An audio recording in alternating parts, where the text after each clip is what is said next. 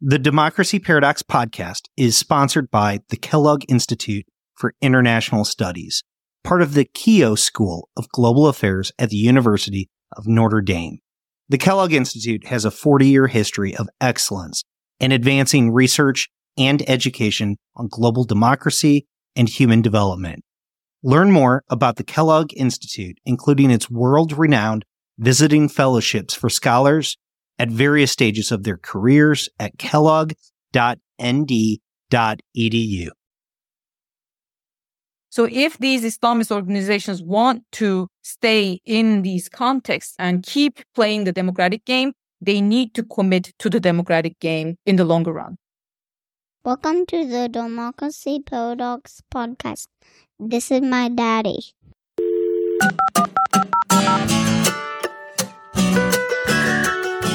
My name is Justin Kemp, and I am your host as we explore the democracy paradox. During the Arab Spring, it was the conservative parties who were the most active in elections. They were part of a movement called Islamism. They embraced democracy as a means to bring religious values into politics.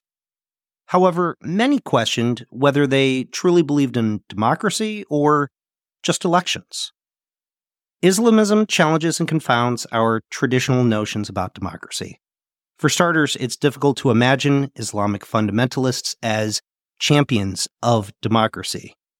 Furthermore, many believe the type of democracy Islamists support falls far short of what we expect in terms of minority rights, checks and balances, and the rule of law. So, do Islamists really believe in democracy? Sebnem Gumuscu has studied Islamist parties in Egypt, Tunisia, and Turkey. She is an associate professor of political science at Middlebury College and the author of Democracy or Authoritarianism, Islamist Governments in Turkey, Egypt, and Tunisia. You might remember her from an episode a few months back about the Turkish elections. It featured Sebnem and Berk Essen. Today, Sebnem and I discuss why some Islamist parties promote democratic values, while others merely support elections. Her explanation sheds light on how other political parties behave as well. So, while Islamist parties might sound like a special case, they reveal quite a bit about what makes democracies work. Now, if you like this podcast, please give the show a 5-star rating on Spotify or Apple Podcasts. Over the past few weeks, I've been speaking to organizations and companies about sponsorship opportunities on the podcast. A few should start early in 2024. If you're interested in becoming a sponsor of the podcast, I want to talk to you. Please send me an email to jkempf@democracyparadox.com. But for now, here is my conversation with Sebnem Gumuscu. Sebnem Gumuscu, welcome to the Democracy Paradox. Thank you for having me. So Sebnem, I actually really loved your book, Democracy or Authoritarianism, Islamist Governments in Turkey, Egypt, and Tunisia. I thought it was one of the best books of the year, and that means a lot because we're at the end of the year. So I've read a lot of books from 2023.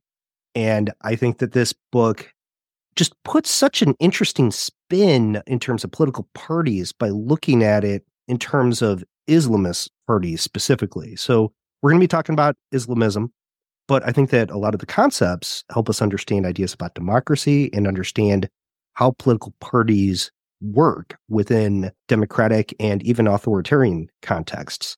So really excited to be able to talk to you about this. But as we kind of kick off, one of the problems I have whenever I think of the Middle East and I think of Islamist parties is I'm struggling to understand what is Islamism. In fact, I talked to Shadi Hamid about it, and I asked him, what is Islamism? And I'm not even sure that I got an answer that I feel great about. So I want to hear from you just your explanation, just a broad overview. What unites these different parties together that they describe themselves as Islamist? That's a great question. And I'm teaching a seminar on political Islam. It takes an entire semester to unpack that question. And we still end up with more questions than answers by the end of the semester. So I really like this definition of Islamism, which I also borrow from an amazing scholar, is basically Islamism is activism in the name of Islam. But I also understand that that's very broad. What is activism in the name of Islam and what is the content of that activism in the name of Islam? It can actually take very different shapes and forms. And then Islamism, in my view, is a family of ideologies and movements that are motivated by some Islamic principle. And that Islamic principle that they're inspired by may be really different. And we're going to talk about it in greater detail in this hour. So it can be very much in line with democratic principles. It can be very much in line with theocratic principles. So that's why we actually have all these range or spectrum of Islamisms. And that's also what I think, we need to talk about Islamisms rather than Islamism, as if there is one monolithic ideology that actually describes all of these different organizations that we observe in different contexts. There are Islamisms on a wide spectrum that can take very different political orientations and different tactics and different strategies. Some of them are violent, some of them are non-violent, some of them are very much happy to participate in elections. They're really doing an amazing job in electoral races. Or some of them are really eager, like in the case of Iran, to establish a theocratic state. So there's a very wide range of movements and ideological orientations within the broader umbrella of what we call Islamism.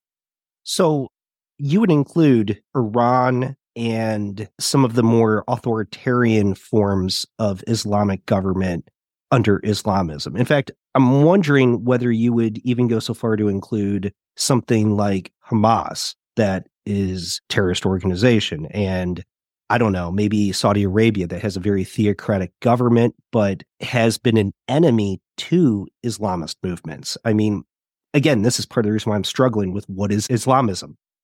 So that's the difficulty. Saudi Arabia and Iran, for example, have very different structures. They both self-identify as Islamic states. One of them is basically run by clerical establishment, the mullahs in the Iranian regime. And the other is an absolutist monarchy that gets significant support from Sunni ulama. And then we have Hezbollah, Hamas, who are actually using violent means as well as electoral means to appeal to their constituencies and, meet their needs. And then we have those political parties that I study closely where there is no word of violence, no word of a theocratic state. They completely reject the idea of theocracy. And they're very much in tune with what they call a civil state where there is no space for theocratic establishment. And they argue that Islam is perfectly fine with a space of political parties, pluralism, diversity of opinions. They can run in elections if they get the support of their people, that they can come to power, and then they implement policies.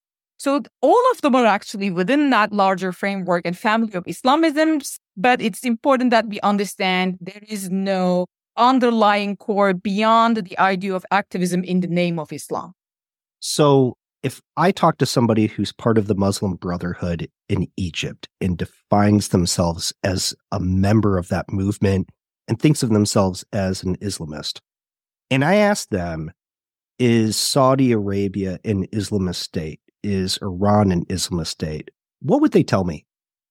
That's a very good question. This is really about Muslim Brotherhood's ideology. It won't be, generalizable to all Islamist organizations. So a Muslim Brotherhood member, depending on what faction they're close to, they would argue that neither Saudi Arabia nor Iran is the proper Islamic model of governance, because they're eager to participate in democratic politics. And they would say Islam actually has a democratic space entrenched, embedded in it.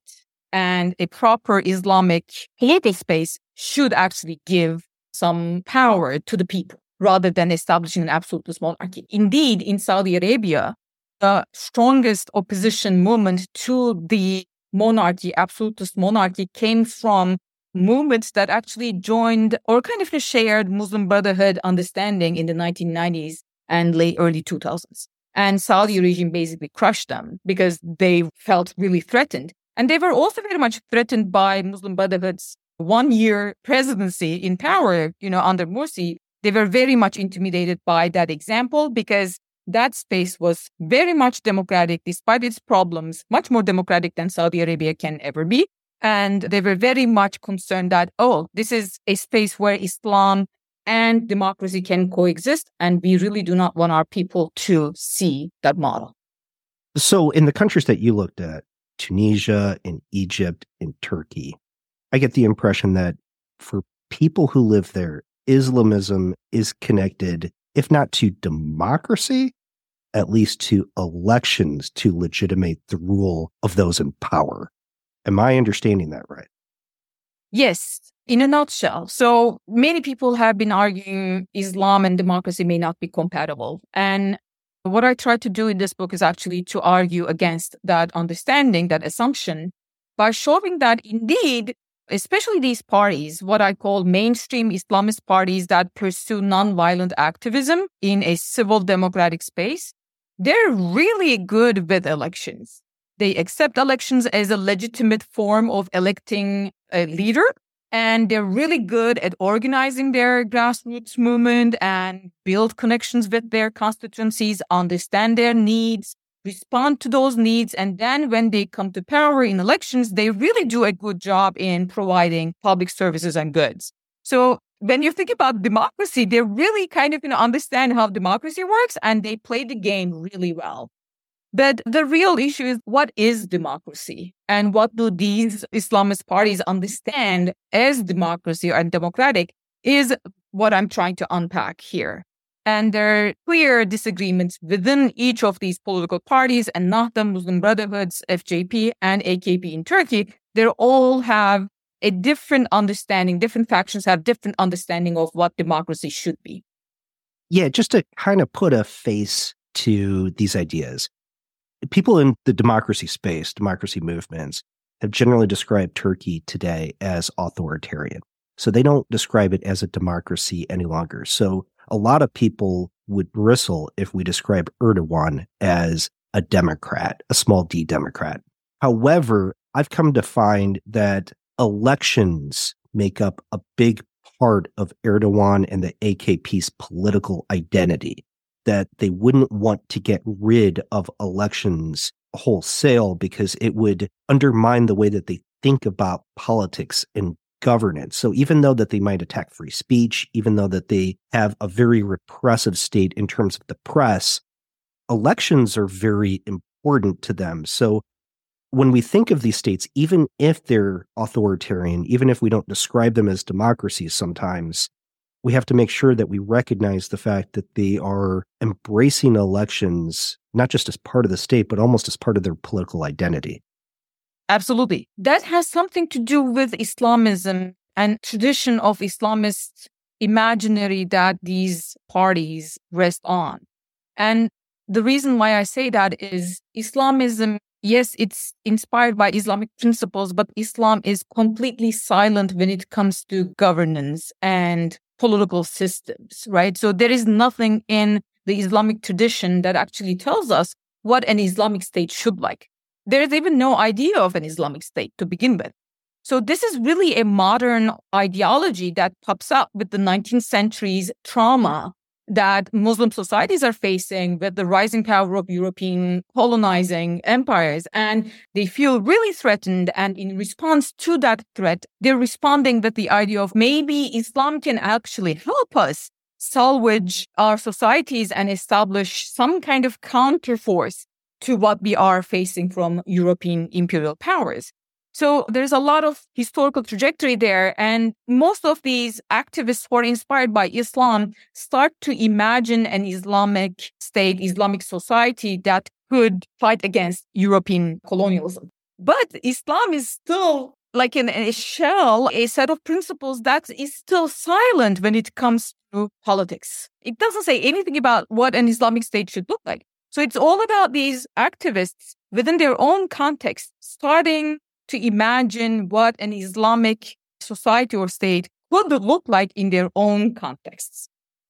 Kind of reminds me of what Americans go through with the Christian right, where Christianity doesn't necessarily say that governance has to work a specific way. But at the same time, there are some very clear interpretations of what some people would like governance to look like who adopt more religious themes. So is that a fair parallel, or is that a little bit of a stretch?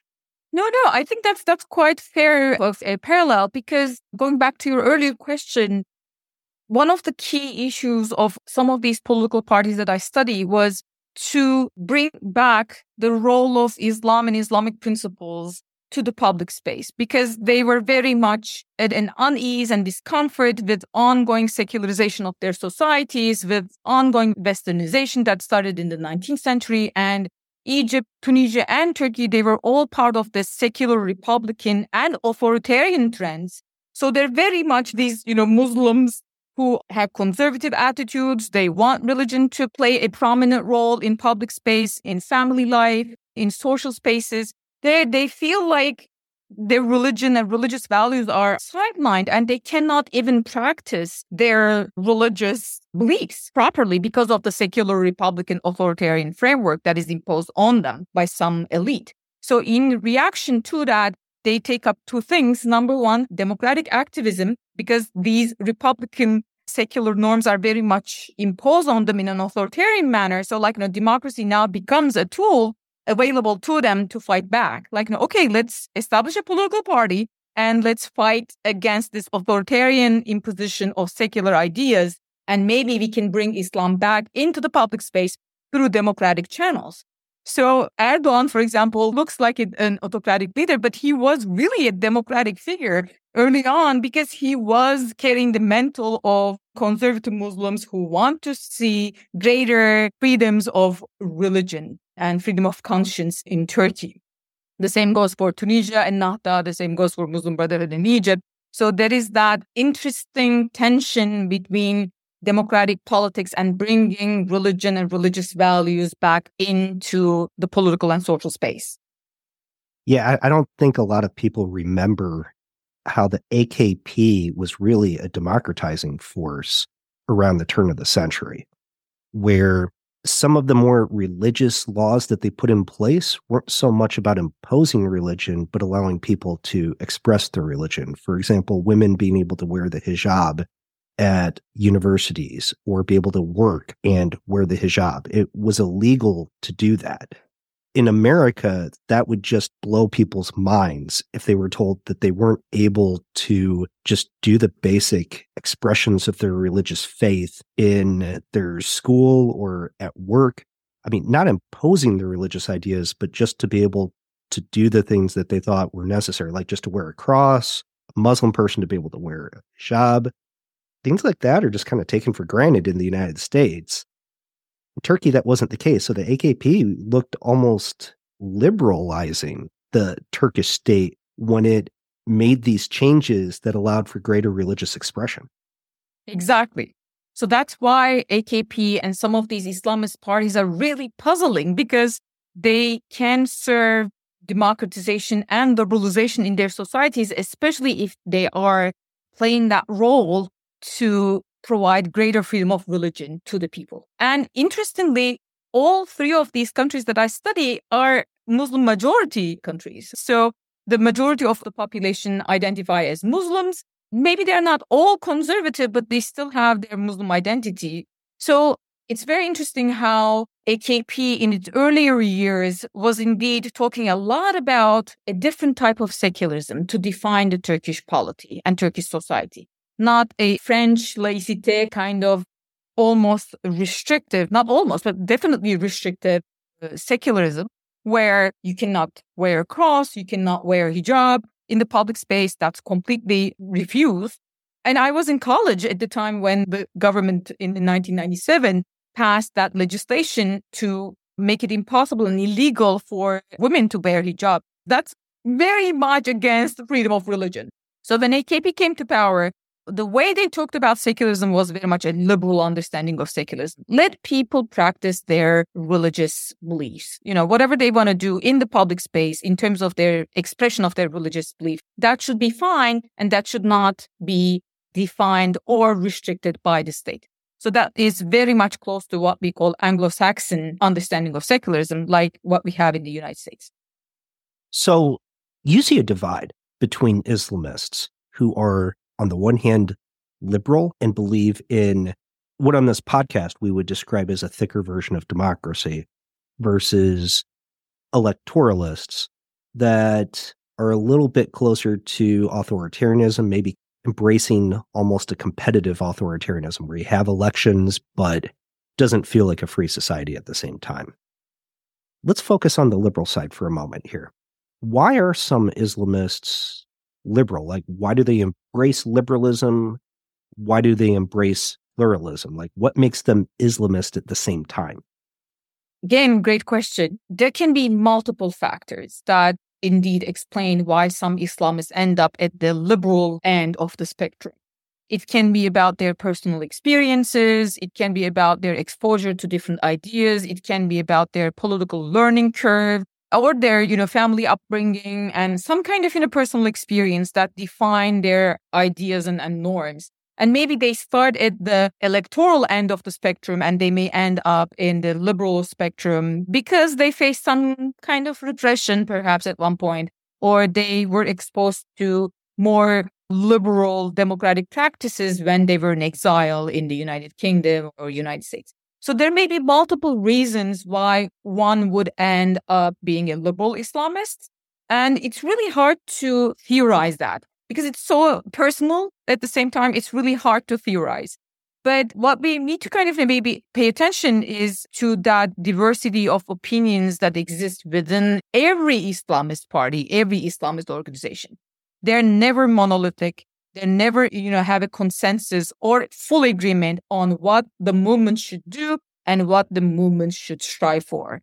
That is what I'm trying to unpack. But I also appreciate the complexity of the question, why some people would end up on the liberal end and some people would end up at the electoral end of that spectrum. Let's put a face to the idea. Rashid Gumuscu is a great example of somebody who's both a liberal Democrat as well as an Islamist. He was the leader of Ennahda over in Tunisia. That was the most successful case of democracy to come out of the Arab Spring, and really the most successful democracy that we've seen in the Arab world thus far.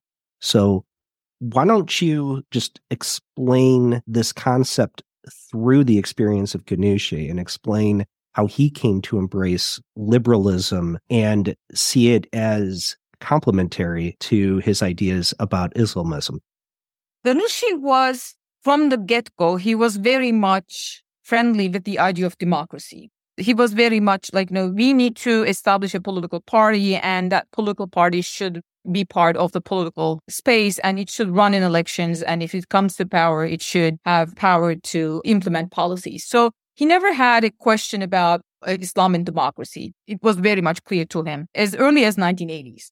And then we see him getting into a new phase in the 1990s where he starts to explore that connection between Islam and democracy from a very theoretical perspective and trying to unpack what it means to have an Islamic democracy. So he has an intellectual journey that happens when he is in exile in the United Kingdom. He's living in a liberal democratic society now, and he observes firsthand what it looks like. And at the same time, he unpacks Islam and democracy and that relationship between the two. And eventually he arrives at a point where Islam becomes and informs liberal norms and liberal democratic norms and values for him. And that is exactly what I mean by liberal Islamism. So that may sound a bit like, strange to many people, like, how can Islamism be liberal? And the idea is the liberal Islamists believe that Islam indeed informs some of the key principles that underlie liberal democracy. So Rashid Gumuscu is really insistent in the idea that democratic values and norms, pluralism, and liberal democracy is not a Western concept exclusively. Islam actually underpins some of the critical aspects of equality, social justice, and freedom to pursue your goals as individuals, because we as human beings are a reflection of God on earth, and we are all enjoying those rights, equal rights. So in a nutshell, he's basically rewriting the theoretical foundations of democracy in the Muslim world. And he argues that people have inherent rights given by God, and they should exercise those rights given by God in the political space. No one can actually take those rights away from them. So that's a complete rejection of autocratic rule, theocratic rule, and at the same time opening a wide space for pluralism and democratic politics. But of course, maybe one thing to keep in mind is that liberal democracy is about diversity and pluralism, but it's not really about social liberalism. So I want to say that many of these liberal Islamists would be hesitant to accept gay marriage, for example, because that's the social aspect, but they would not discriminate on the basis of religious creed. So if you're an atheist, you're fine. You have citizenship rights. If you're a non-Muslim practicing Christianity or Judaism, it's fine. You have full citizenship rights.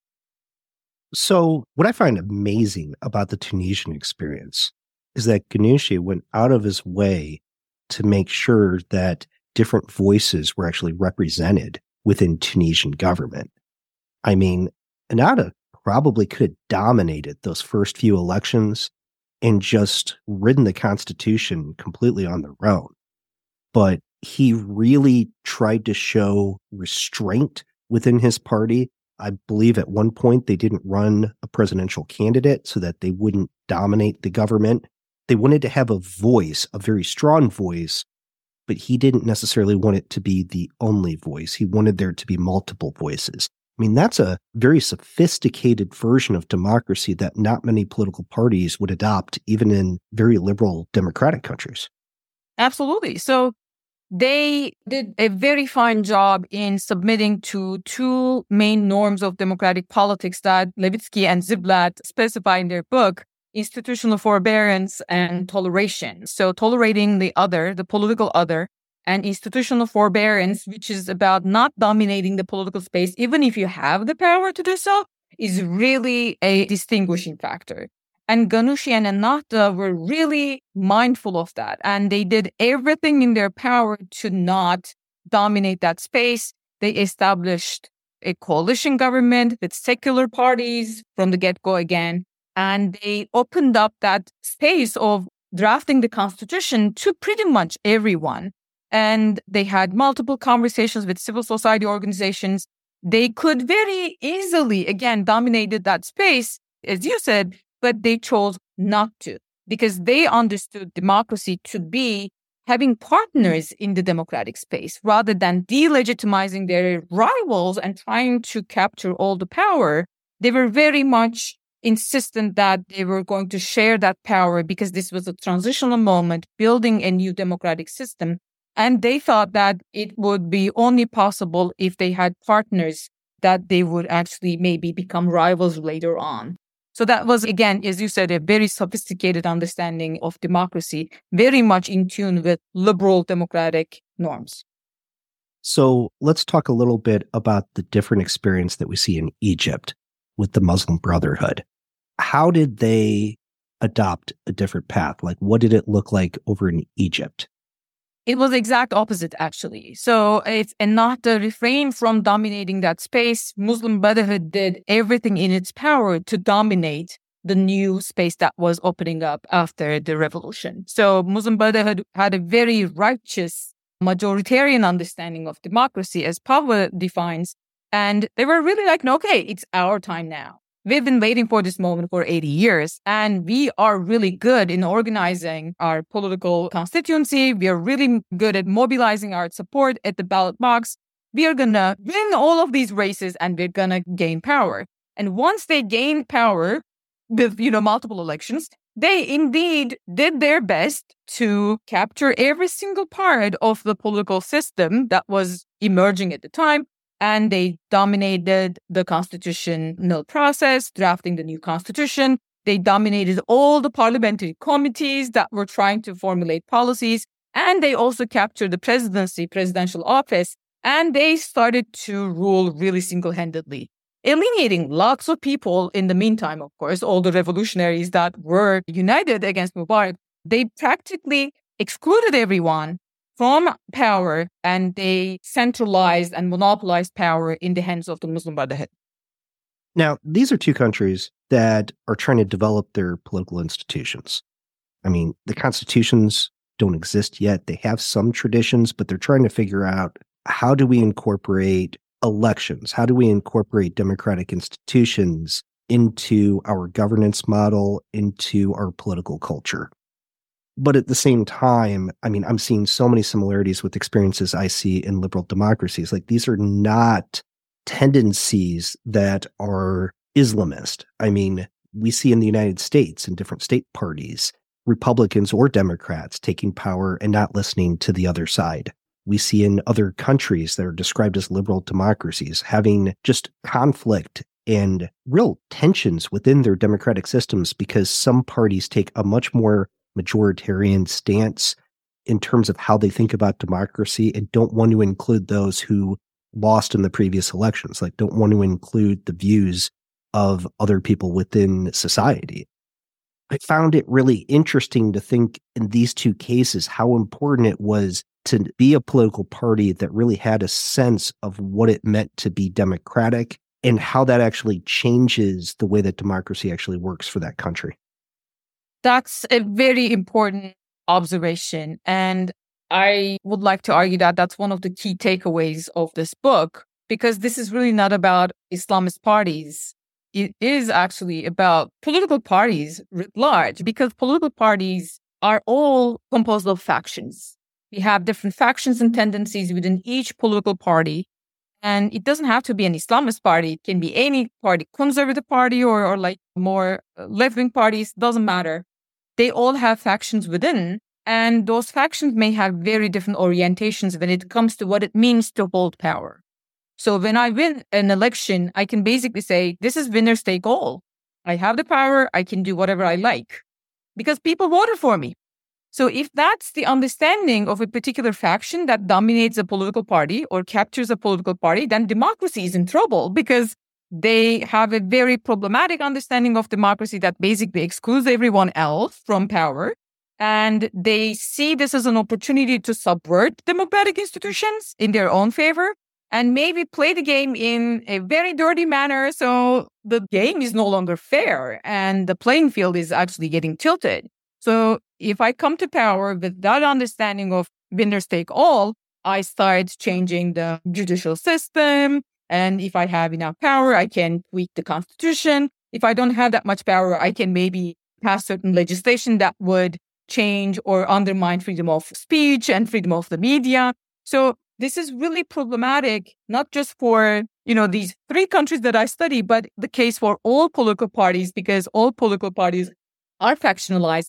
And if we have certain factions with a very different understanding of democracy, very instrumentalist understanding of democracy, and they lean towards majoritarianism, then we have a problem in whatever democratic context we're in. So the AKP is really fascinating because it shifts from being more of a liberal democratic party to being more of what you describe as an electoral party, one that adopts more authoritarian tendencies. And we see that under Erdogan. I mean, Turkey has become very authoritarian, even though it continues to hold elections and embrace the electoral process. Those elections don't necessarily feel free and fair because the laws that surround them in terms of speech and in terms of freedom of the press aren't there. I mean, there's just so much repression within the country that it no longer feels like a democracy, even though the elections exist and the elections continue to be held. Why did the AKP shift from being more of a liberal party to becoming an electoral authoritarian party? It's all about distribution of power within the party organization. So AKP, when it was established in 2001, was a very different party than what we observe today.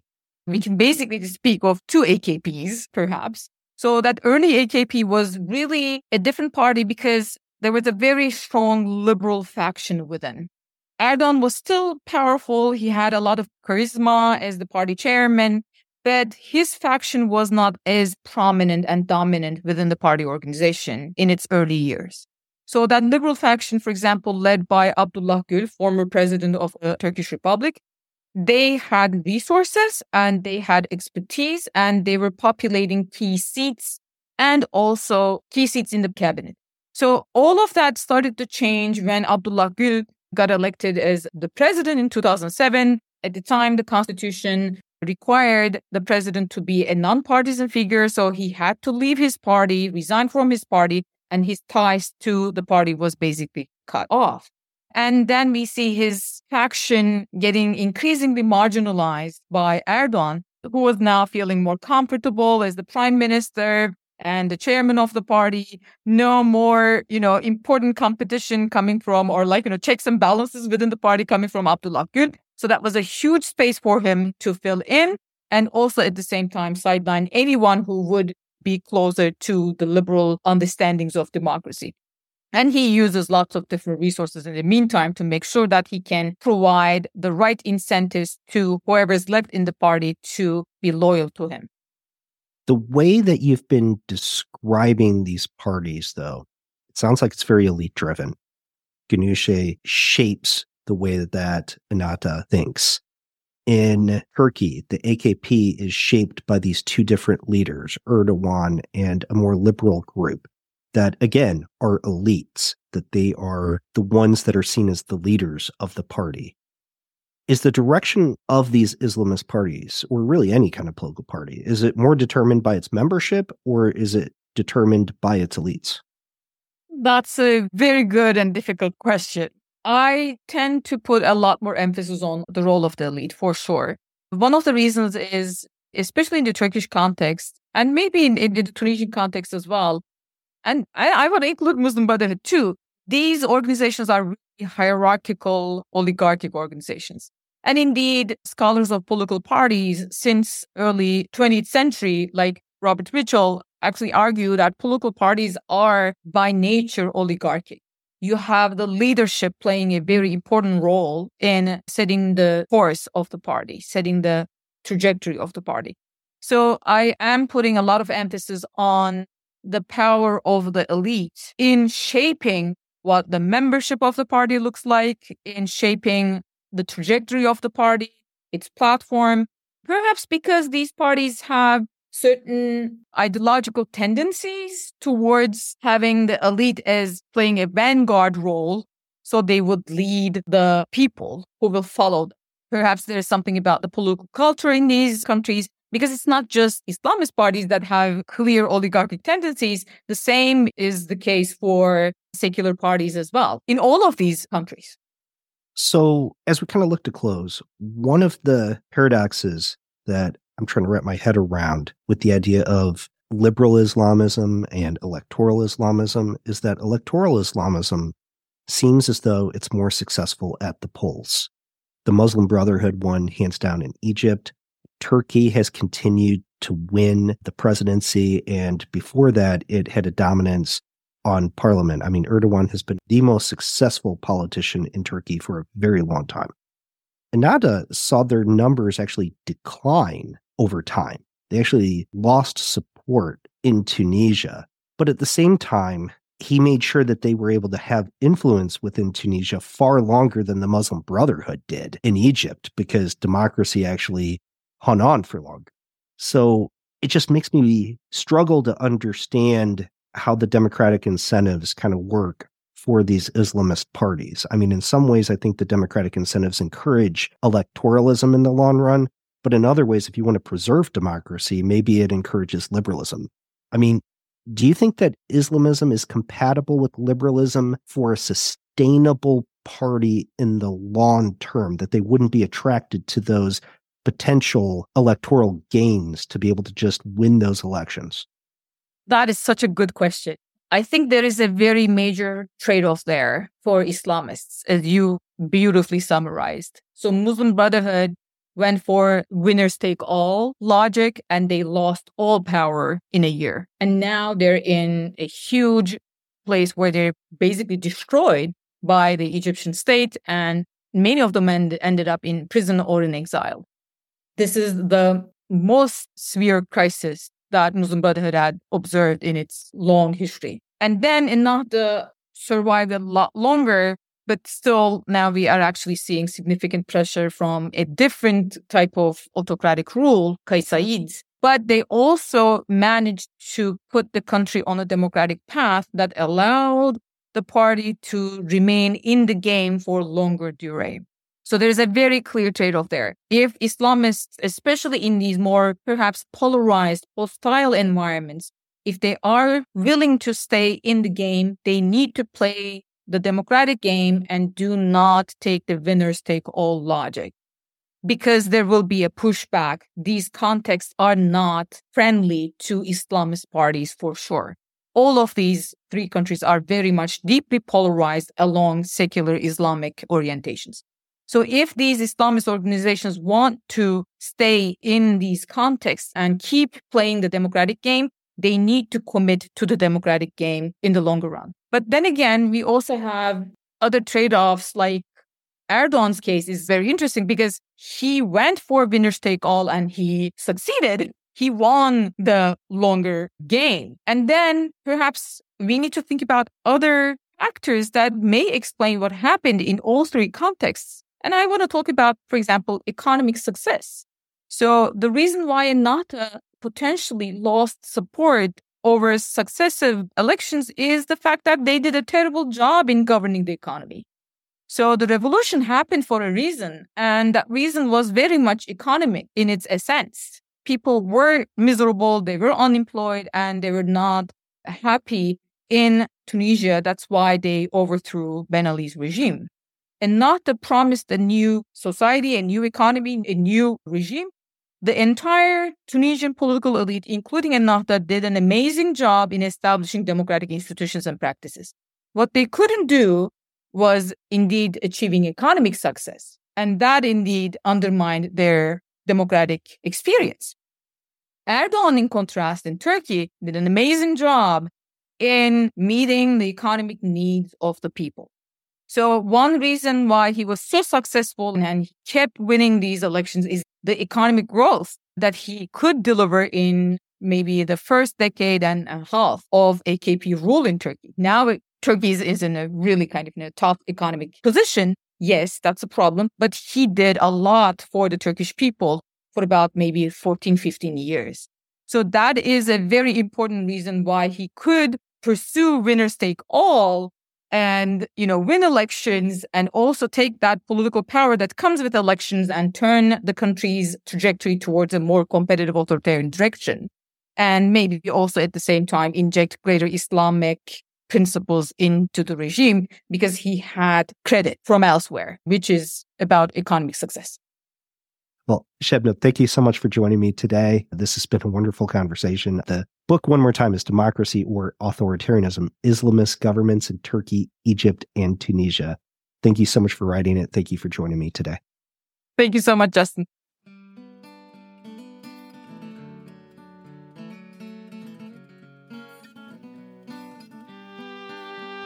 If you are listening to the show, please leave a review.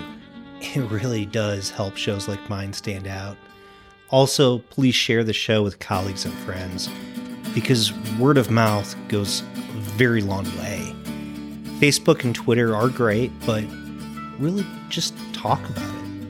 There's a full transcript at www.democracyparadox.com. Thank you for listening.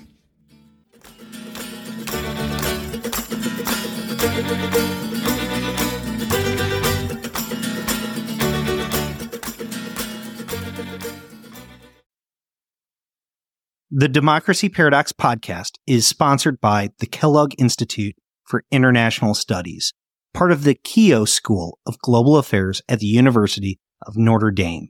The Kellogg Institute has a 40-year history of excellence in advancing research and education on global democracy and human development. Learn more about the Kellogg Institute, including its world-renowned visiting fellowships for scholars at various stages of their careers at kellogg.nd.edu.